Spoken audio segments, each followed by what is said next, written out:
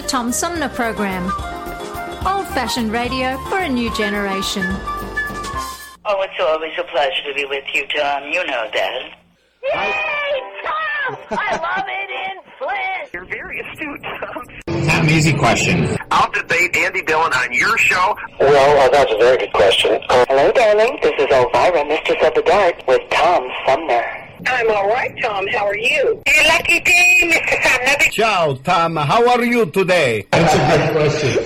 Hi, this is actor, comedian Joe Napodi, and you're listening to the Tom Smothers. I'm sorry, what's his name? Sumner. The Tom Sumner Program. Good morning, Tom. How you doing? Hey, at least I got the Tom part right. The Tom Sumner Program.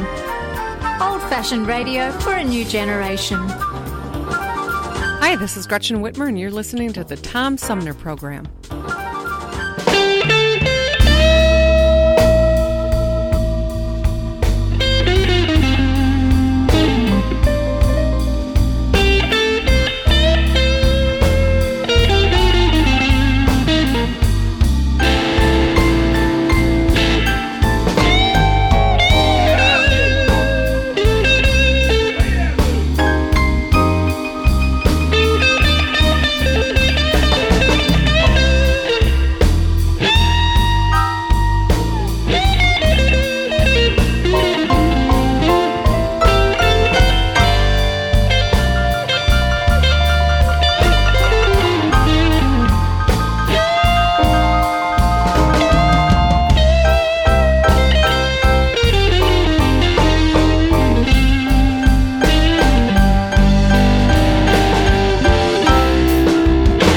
Looking out my window,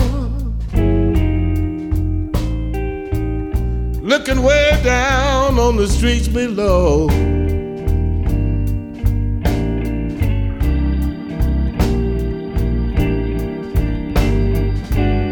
Looking out my bedroom window, y'all, way down on the streets below.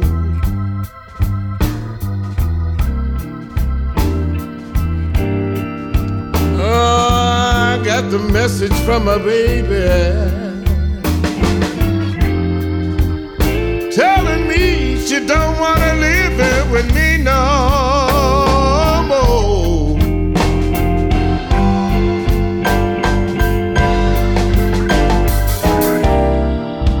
She sent me an email on my computer, a text on my telephone. Anyway, she can get in touch with me to tell me she wasn't coming home. No, looking out my window, I'm looking down on the streets below.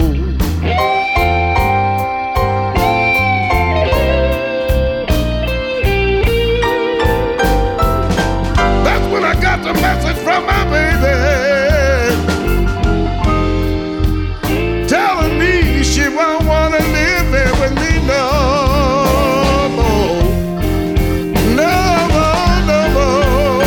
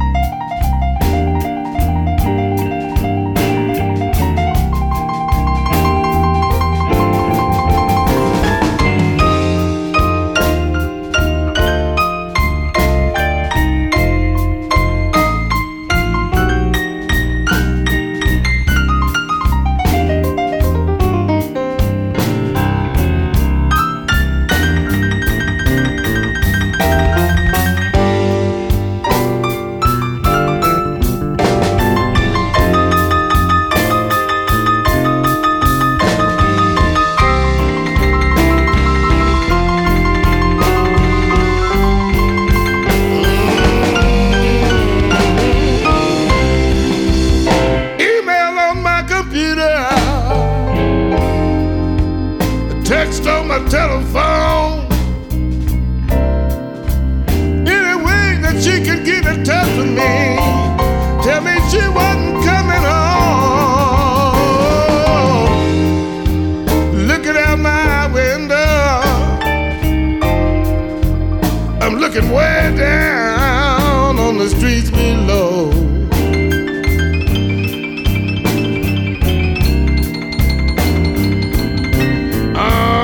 Got the message from my baby telling me she don't wanna live it no more, no more, no more.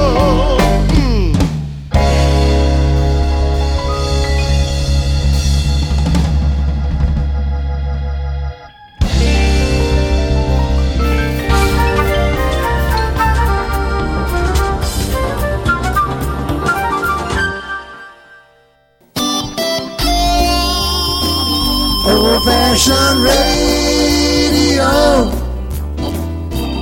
for a new generation. The Tom Sumner Program.com. The Tom Sumner Program.com. The Tom Sumner Program.com.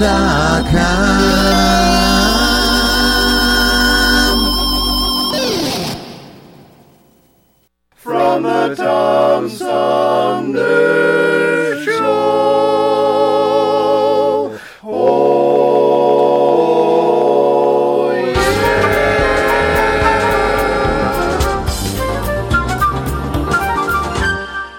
Hey, welcome back, everybody. This is the Tom Sumner Program, and my guest this hour has been an educator for over 30 years and is currently the assistant vice principal at the Ella Baker School in New York City and author of How to Survive Middle School World History.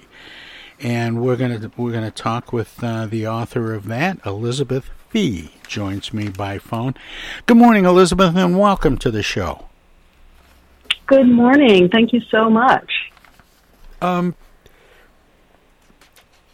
Is teaching not enough? You've got to write books about teaching too? Actually, I'm teasing. I do. One of the things that's interesting about this book is that it's part of a series of books on a variety of topics. This one happens to be world history. You have them on English, math, science, U.S. history, and the How to Survive Middle School series is written by educators like yourself and is actually kind of designed or at least well-timed to help students sort of catch up after some of the holes that have been poked in their education thanks to COVID-19 and the pandemic of the last couple of years. How far behind are we? Well timed. It depends on what you read and who you're talking about. Recently, the New York Times has published that in some cases, kids are more than a year behind in their math achievement. Sometimes it's spoken about in sort of a 50% lower than they would have been at this point in the year had the pandemic not struck. So there's no question that there's learning loss. It tends to vary along what region the children live in. For example, some schools in the Northeast were closed much longer than some in the South.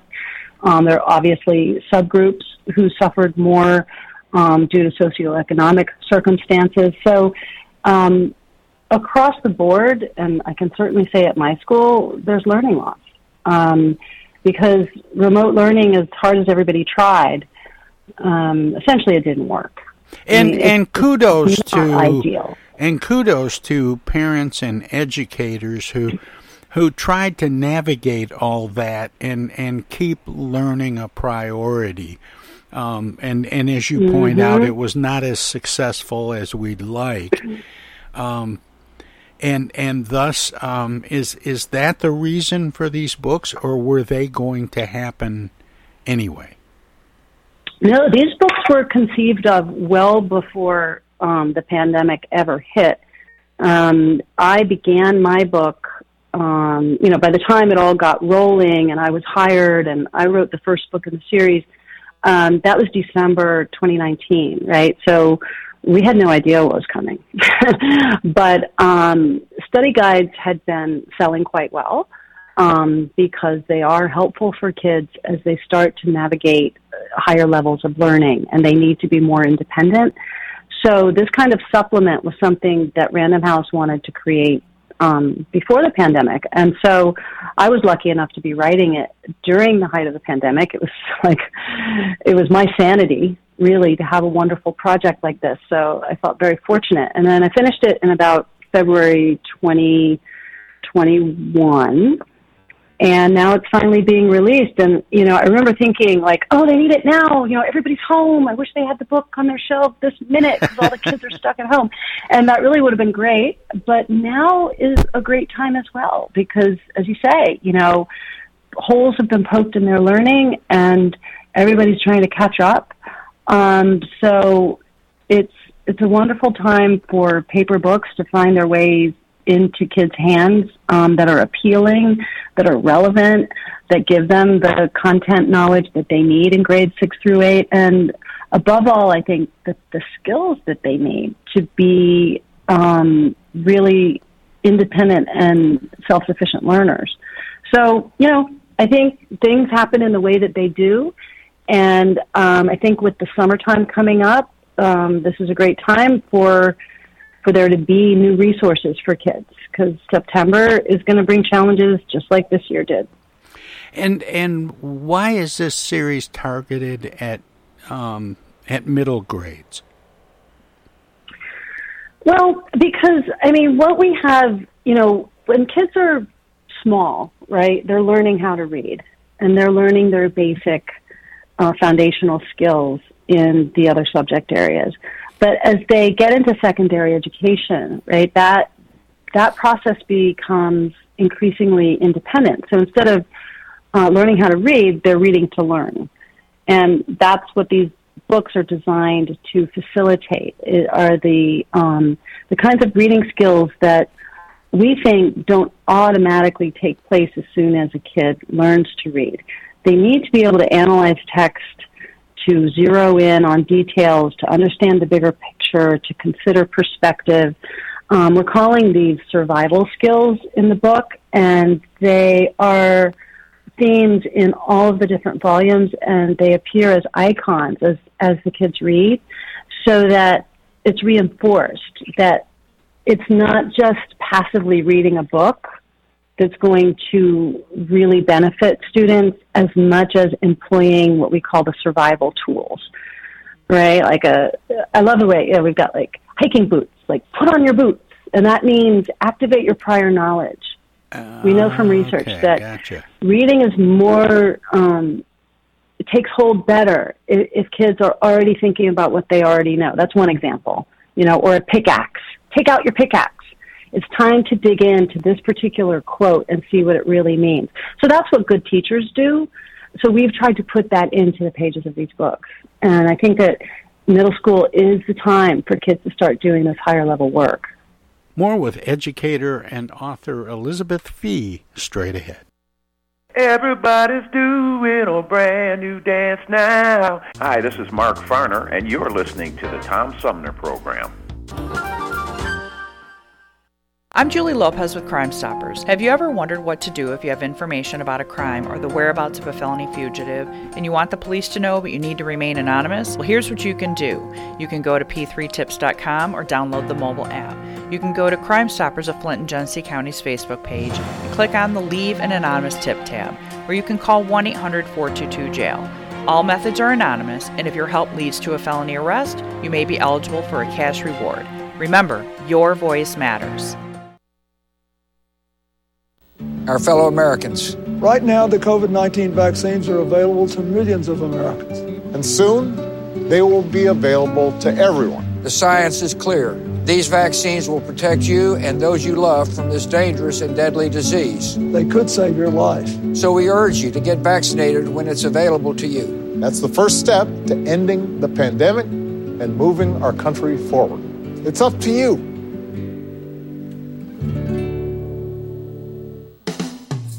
Do you ever feel like you need an attitude adjustment? Are you wishing there was a magic pill or a new app for your mobile device? Why don't you try Live Local Music? Music can make you dance, bring back fond memories, inspire you to be more creative, whether you attend a child's school concert or recital, go to a local symphony concert, visit local bars and restaurants that feature dance music, sing-along piano, or jazz and blues. Music could be just what you're looking for.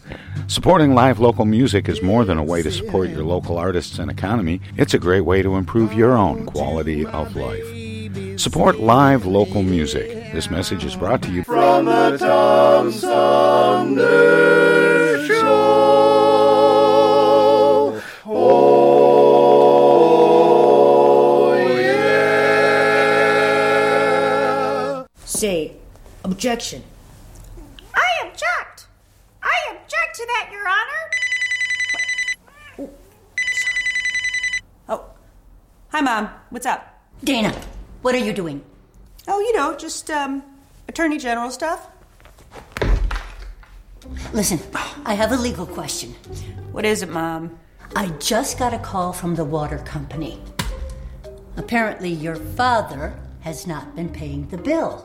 I guess they're going to turn the water off because we owe more than $1,000 now. Can you believe it? Actually, I can't. So listen, we just have to send them $200 in Edible Arrangements gift cards, and that will keep the water on. Now, here's the legal question. What is the website for Edible Arrangements? Mom, it's an imposter scam.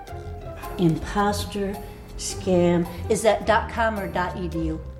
No, the call was a scam. Scammers will pretend to be a government agency or a utility company or someone else you might do business with. A big red flag is if they tell you that you can pay them using gift cards.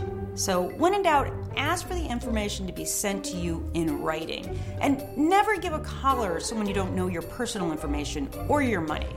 If you do suspect an imposter scam, report it to my office at mi.gov/AG complaints. Okay, all right. And Dana, where do I file a complaint that my daughter hasn't visited in over a month? Does your office have a website for that? Okay, Mom, I'm hanging up now. I'm Michigan Attorney General Dana Nessel. Visit mi.gov/AG complaints for your connection to consumer protection. Hi, this is Deb Cherry, Genesee County Treasurer, and you're listening to the Tom Sumner Radio Show. More with educator and author Elizabeth Fee straight ahead.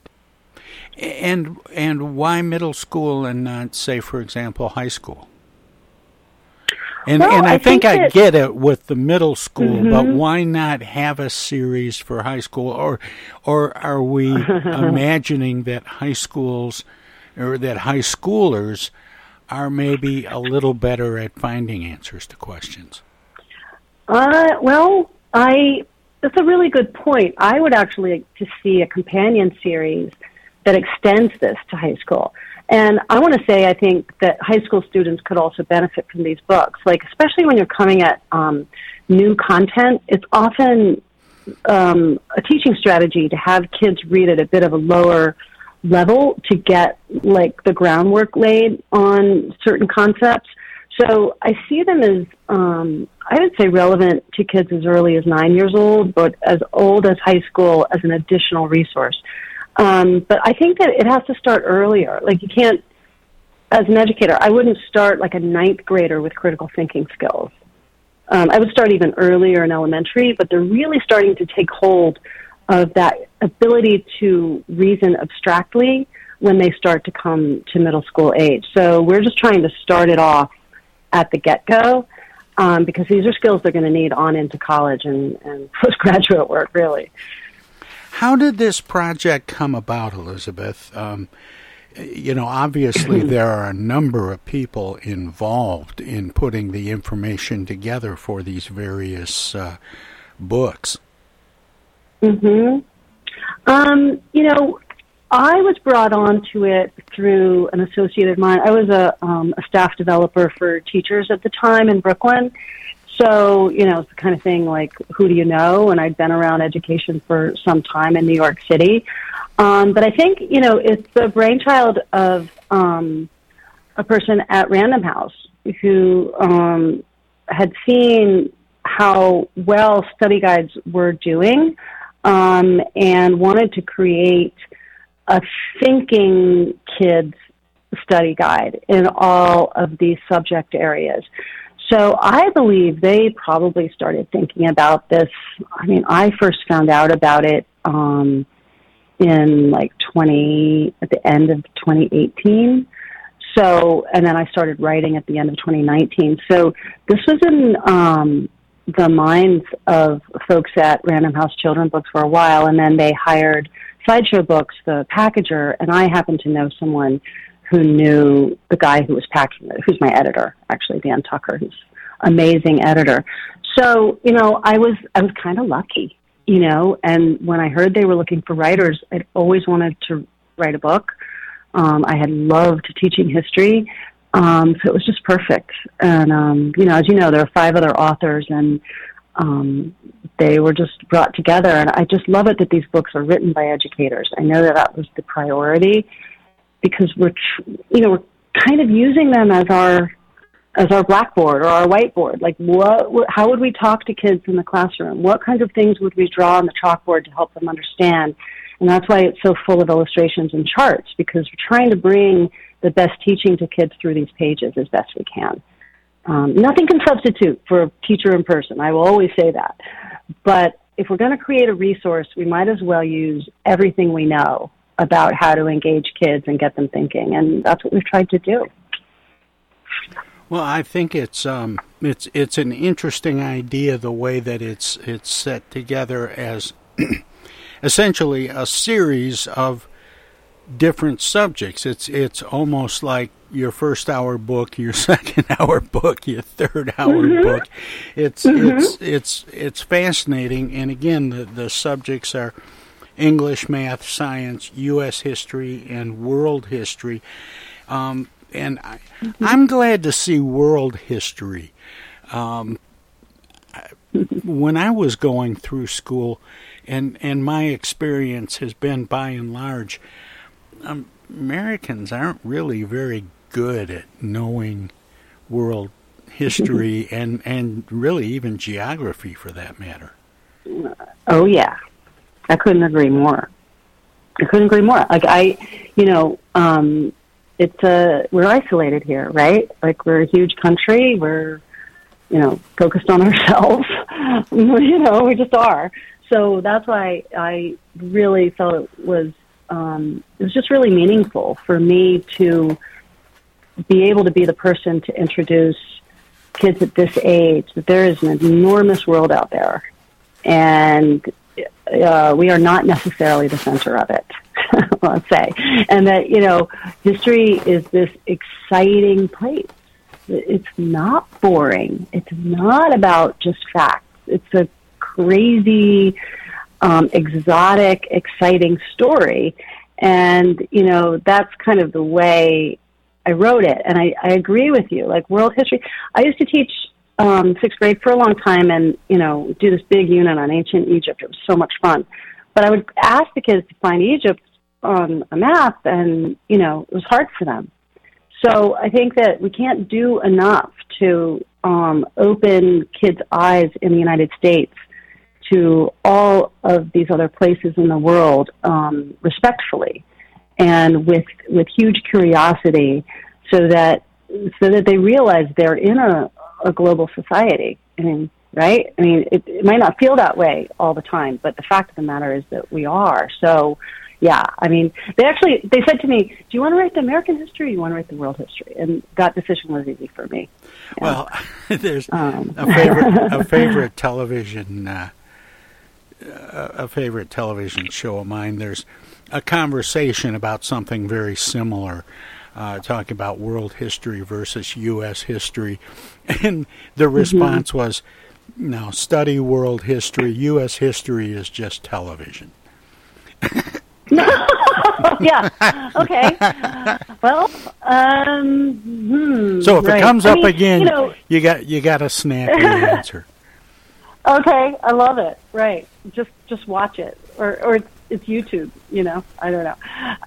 But yeah, I learned so much writing this book because I'm not a historian. I'm an educator. So I loved being able to do research and then get creative with ways that was going to make this really engaging for the age group I know so well. So, yeah, it was a real gift for me, I have to say. A lot of people, I'm glad you said that about doing research and about being a teacher and not a historian.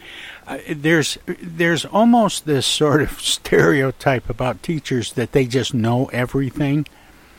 And that isn't necessarily true. And it begs the question, how much did you have to research for the books? And in the process of deciding what information to include, how much did you want to try to line it up to basic standards and curriculums?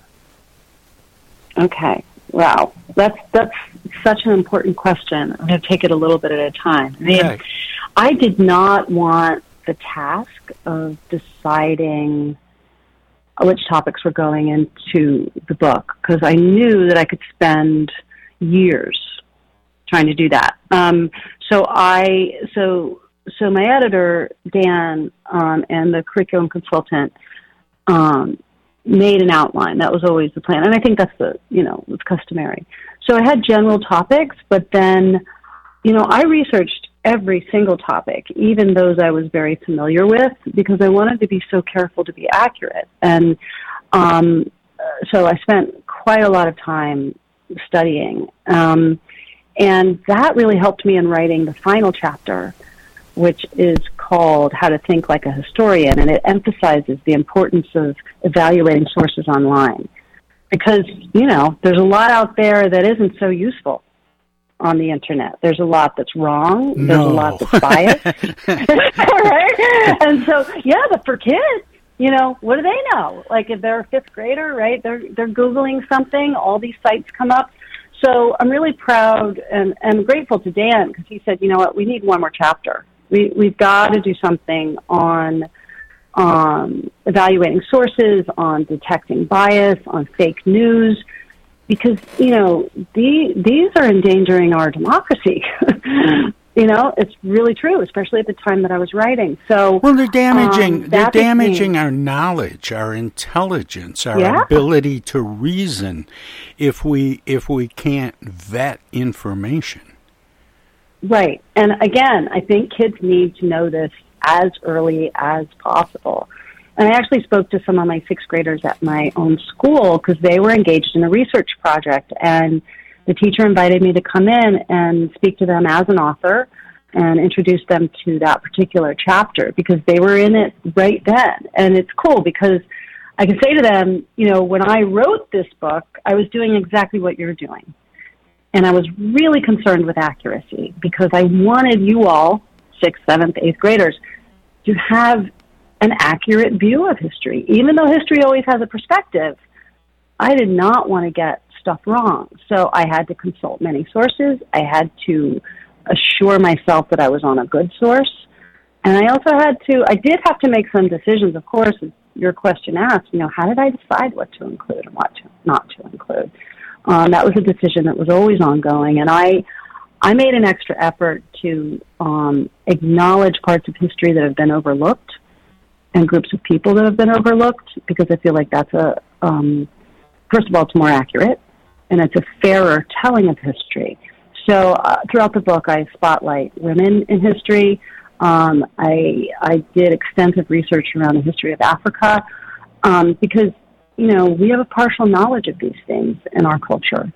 And I looked at this book as a way to open kids' eyes to more than just the usual. Because the usual is partial, and the usual is told by those of privilege, really. And I think, I can't claim that I did a masterful job, but that was what was in my heart as I made those decisions. Is this your first book? It is. Do you have the bug? Yeah. How'd you know? I really, really do.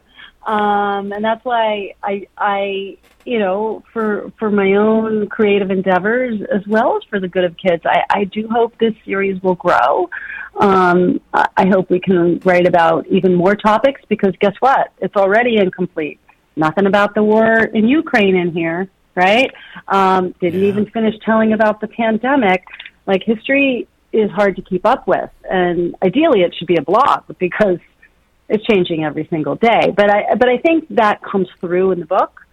But there's always going to be more to say about this, and I would love to be the one doing it, but we'll see what happens. After this experience, do you have a sense for the moment when something passes into history?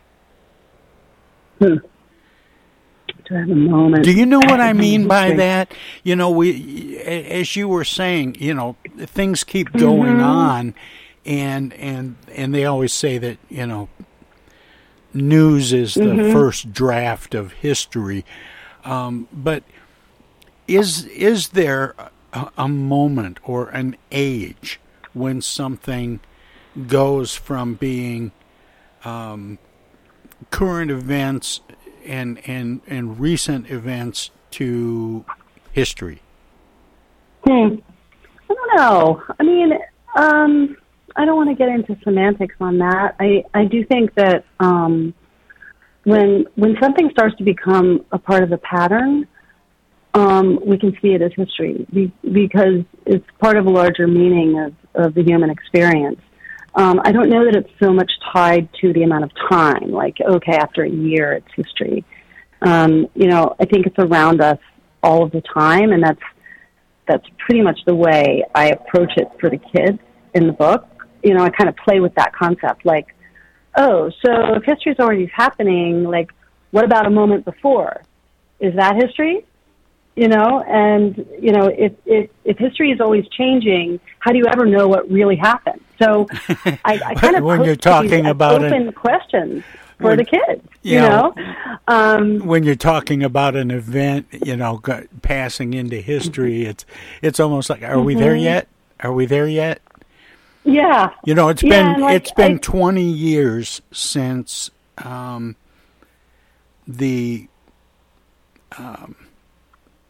since September 11th. And I was around.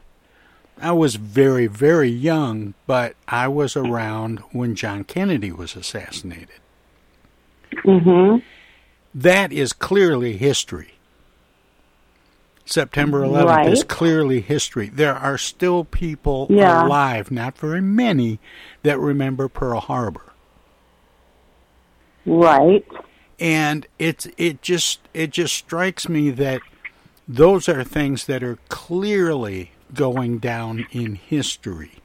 But at what point are they considered history? Is it 2 years, 5 years, during 10 the height, years? I would have trouble with that. I mean, because in a way, I felt that, especially during the pandemic, when we were all confined to our homes and things, we were starting to wear these masks. I have the sense that I was living history in that moment.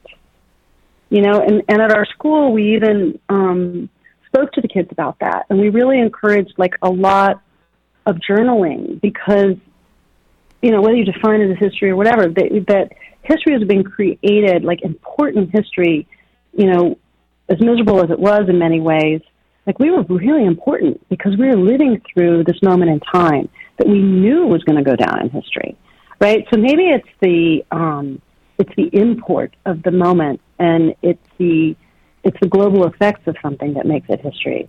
You know what was the most dramatic? I wouldn't be able to come up with a time frame. Yeah. You know what was the most dramatic for me during the various quarantines and lockdowns in the early weeks and months of the pandemic? Is when I read up on the Spanish flu from 1918 and how similar our reactions were institutionally to the pandemic now versus 100 years ago. And the other thing was that it took about 3 years to completely cycle. And so in the first months of the pandemic, when everybody said, oh, well, it'll be done by summer, it'll be done by fall, I was thinking to myself, based on that, going back and looking what happened before, that we were looking at a longer event. Yeah.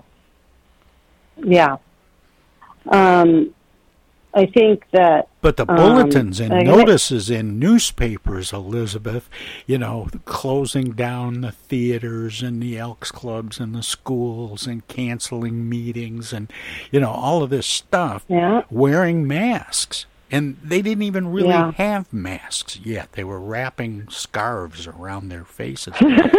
And, it was just fascinating to see. It's 100 years later, and this thing has come up, and we're doing all the same stuff. Yeah.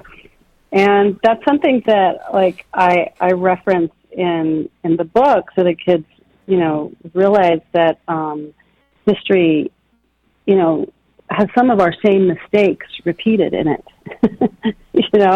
Sometimes we get smarter, but sometimes we end up making the same old mistakes over and over again, and that's a frustrating part of history, actually. And it really does repeat itself. Yeah.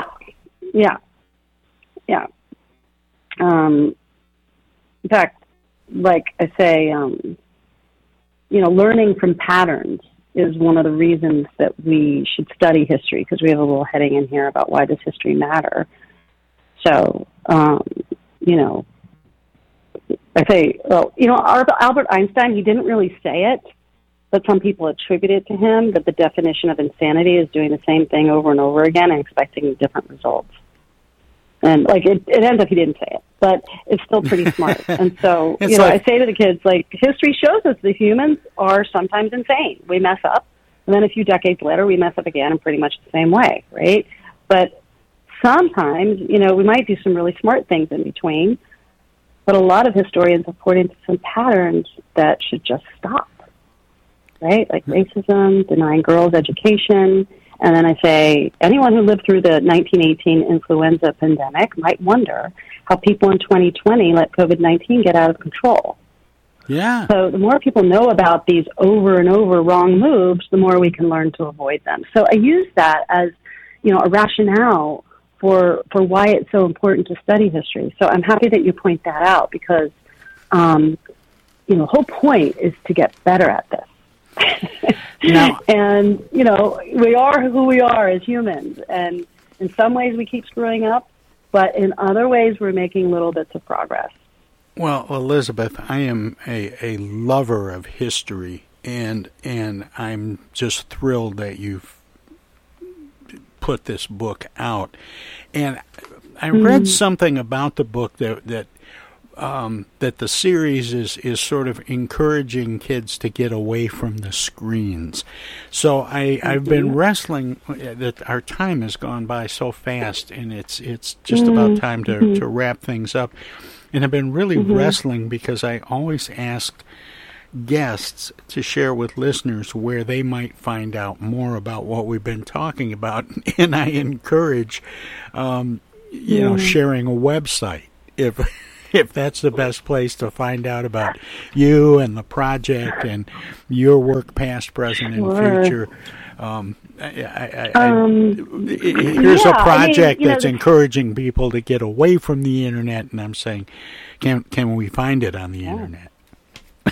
Yeah, absolutely. I mean, the books are everywhere, right? I mean, people can get the books any online source or even in physical bookshops. But, Instagram is the place that they can also look. I'm starting my own Instagram page with regard to this book with my name, Elizabeth M. Fee. But Random House Kids, like Instagram / Random House Kids, one word, that's also a place to just find out more about the series. And we'll see what comes next with it. I really couldn't tell you. Well, Elizabeth, thank you so much for spending this time with me and the listeners this morning, and best of luck with the book, and keep up the good work. All right. Thank you, Tom. It was great speaking with you. Take care. That was Elizabeth Fee, and she is, she's been an educator for over 30 years, currently is assistant vice principal at the Ella Baker School in New York City, and she is the author of How to Survive Middle School World History. And we'll have more of the Tom Sumner program straight ahead. Do the right thing and stay inside with me. You might just save a life, or 2 or 3 or 4 or maybe 5. Let's save lives. Are we crazy, baby? This isolated life ain't all that bad. Are we lazy? Maybe, but it's a welcome change of pace from the madness. Are we crazy, baby? This isolated life ain't all that bad. Are we lazy? Maybe, but it's a welcome change of pace from the madness, yeah. Hello there, citizens. Darkwing Duck here, and every time I'm in Flint fighting crime, I always stop by the Tom Sumner program. Don't forget, stay dangerous. Darkwing Duck out. East Village Magazine is the monthly neighborhood magazine read all over Flint. With support from grants, donations, and advertisers, East Village Magazine's talented local writers give you an in-depth look at local news, issues, and people that make Flint, Flint. Copies of East Village Magazine are available at many of your favorite shops and restaurants around Flint or online at eastvillagemagazine.org. East Village Magazine, community-focused and community-supported.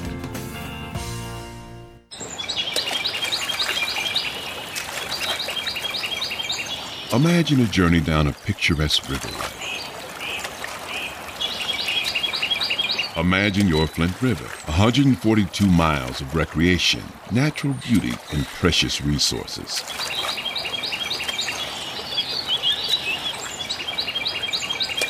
The Flint River is a vital resource that is available for all to use and enjoy. The river and its ecosystem provide unlimited recreational opportunities and natural beauty while supporting wildlife in a vibrant landscape. We all have a responsibility to protect and preserve this precious resource. Learn more at flintriver.org or call the Flint River Watershed Coalition at 810-767-6490.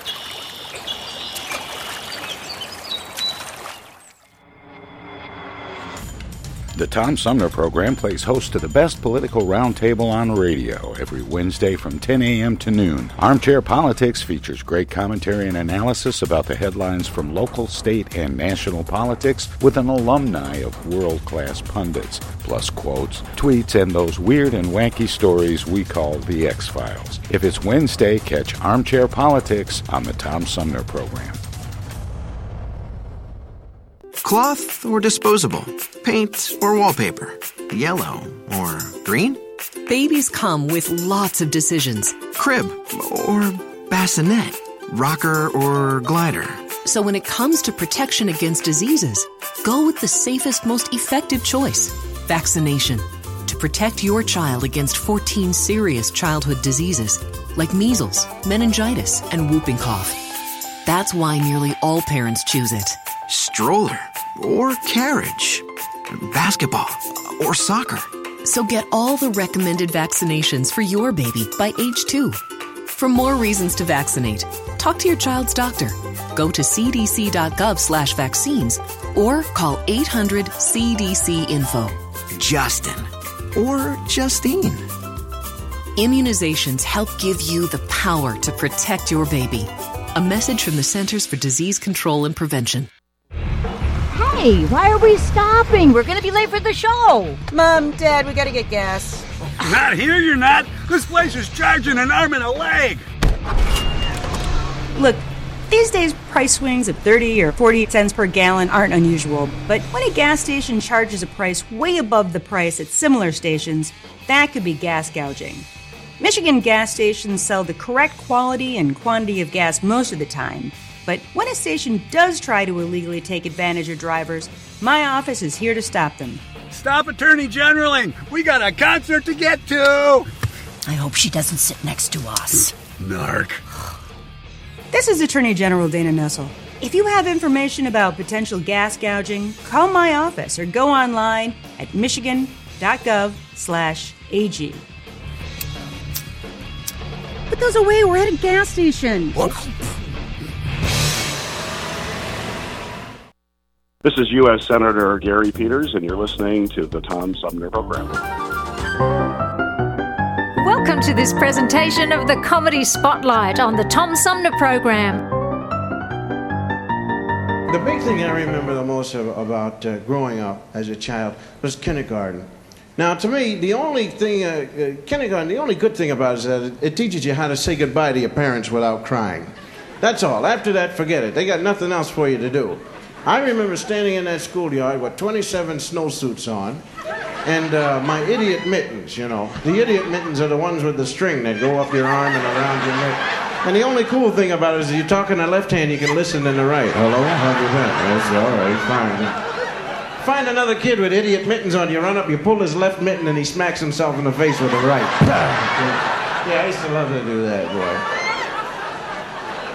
And we all stood in that line crying, oh, where are we going? We're going to die. You're going to get us killed in there.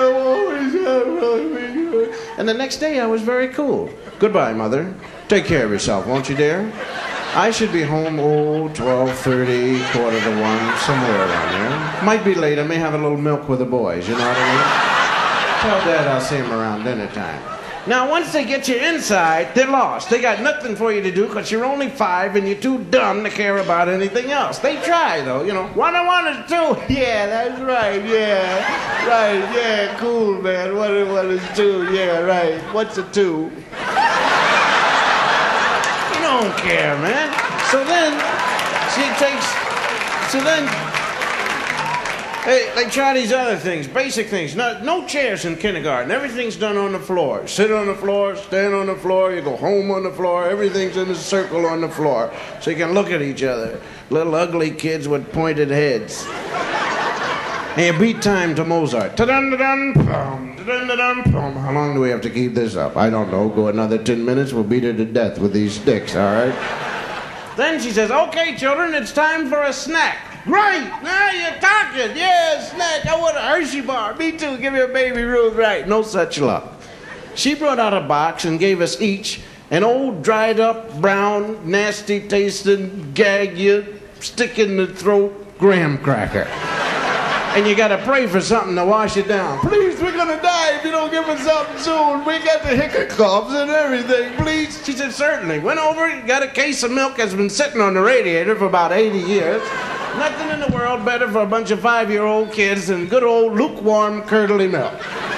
Yes, sir, we loved it. And the straws in kindergarten are the worst things in the world. Worst straws I've ever seen. They're good for one suck. And that's it. Flat as a piece of paper. You're sitting up there. Then to top it off, she says, okay, it's time for a nap. Yeah, there's nobody in the world anymore wide awake at 11 o'clock in the morning than a bunch of 5-year-old kids. 23 kids on 23 cots sleeping wide awake. Only one sleeping is the teacher. She's gone. Thank God for this break, boy. I'll tell you that. I graduated from that into the first grade. I always wanted to get into the first grade because you have your own desk in the first grade, and that's just a part of being cool, man. Yeah, because I remember there was one guy that was just as old as the rest of us, and his name was Richard, man. Richard was cool because he had his own desk. They skipped Richard because he could tie his own tie, you know. Yeah. They used to bring him up before the assembly programs, and the president of the school say, "I will now have Richard tie his tie for you." Yeah, go Rich, yeah. Rich was cool, man. We used to pass by the room, man, and peep in the first grade and see them all in there sitting at their desk. You can see Rich. We try to make Rich laugh. We make faces at him. Hey, Rich. Rich scared to laugh because he get a beating, you know. Now I got my own desk. Ta-dum! I love this desk. Of course, they all look alike, but I got to find out how to find my own. Of course, I don't want anybody to know that I'm not cool finding my desk. I sit down on my desk, look around. I know this is my desk because I sit in front of Crying Charlie. Crying Charlie's got the coolest cry in the world, man. You can't hardly hear him or nothing. He just opens up his mouth and tears roll down his face and everything, man. I know this is it because I sit in front of him. So every time I come into the room, I just look for Crying Charlie, and I sit right in front of him.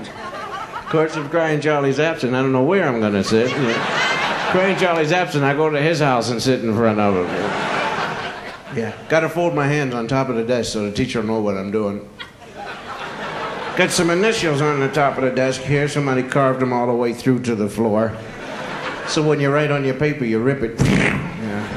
Got an inkwell. Yeah, boy, they still don't trust us, though. No ink in it. Afraid we'll drink it. And I would, too, man. Ink is cool to drink, boy. Hey, drink ink about 3:25, go home with a blue tongue.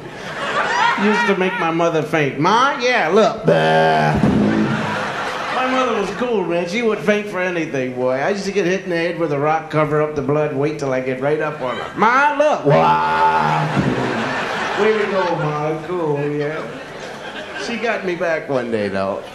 I was playing with my navel. You know, oh, navel. My mother said, all right, keep playing with your navel. Pretty soon you're going to break it wide open. The air is going to come right out of your body. You'll fly around the room backwards for 30 seconds, land. You'll be flat as a piece of paper. Nothing but your little eyes bugging out. Keep it up. I used to carry Band-Aids with me in case I'd have an accident.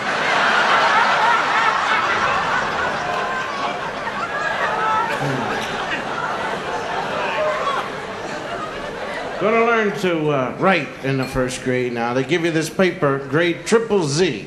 Grade triple Z paper with wood still in it. Big hunks of wood still floating around in it. You got to write around the hunks of wood. And the lines are about 8 feet apart. They don't want you to miss getting in between them lines, man. Don't want you to start crying. They give you these pencils as big as a horse's leg. And you rest them on your shoulder as you write. A, B. May I have another piece of paper, please? I will. I want another piece. I learned the correct procedure for going to the bathroom in the first grade. You just don't raise your hand and, say, may I be excused. You have to let one finger go up. If you want to do one thing, you want to do anything else, you have to let it see 2 fingers. In case of a tie, 2 wins out over 1. For the longest time, I told the truth. If I had to go, you're 1. And then one day it hit me. I was in the bathroom playing the soap dish game. 7-0, favor me. And it hit me, now, what's she got to know what I'm in here doing for? It's none of her business whether I'm 1 in it or 2 in it. That's why they put doors on the bathroom so nobody will know if you're 1 in it or 2 in it in here. And it's not bad enough that the teacher knows I'm 1 in it. The whole class knows I'm 1 in it. You go back in the classroom, people say, how was it? 1 in it. So I just started lying after that. Hey, if I had the 1, they think I'm 1 in it. Then I felt guilty and I'd go back and tell the truth. That 1? Yes, it was really a 2. She wrote it down in her book. Bill Cosby did 2 2s and 3 1s today. I got an A in bathroom going.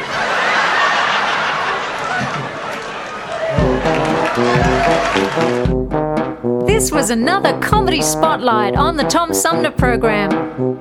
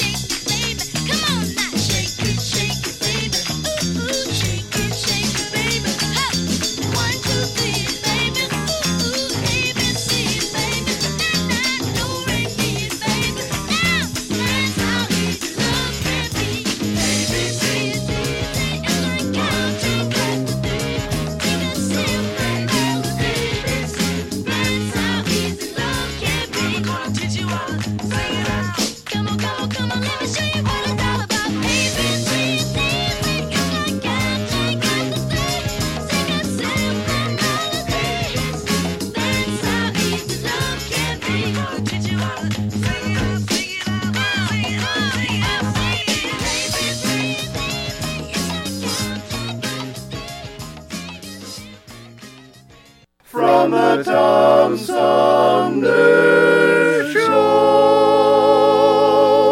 Oh, yeah.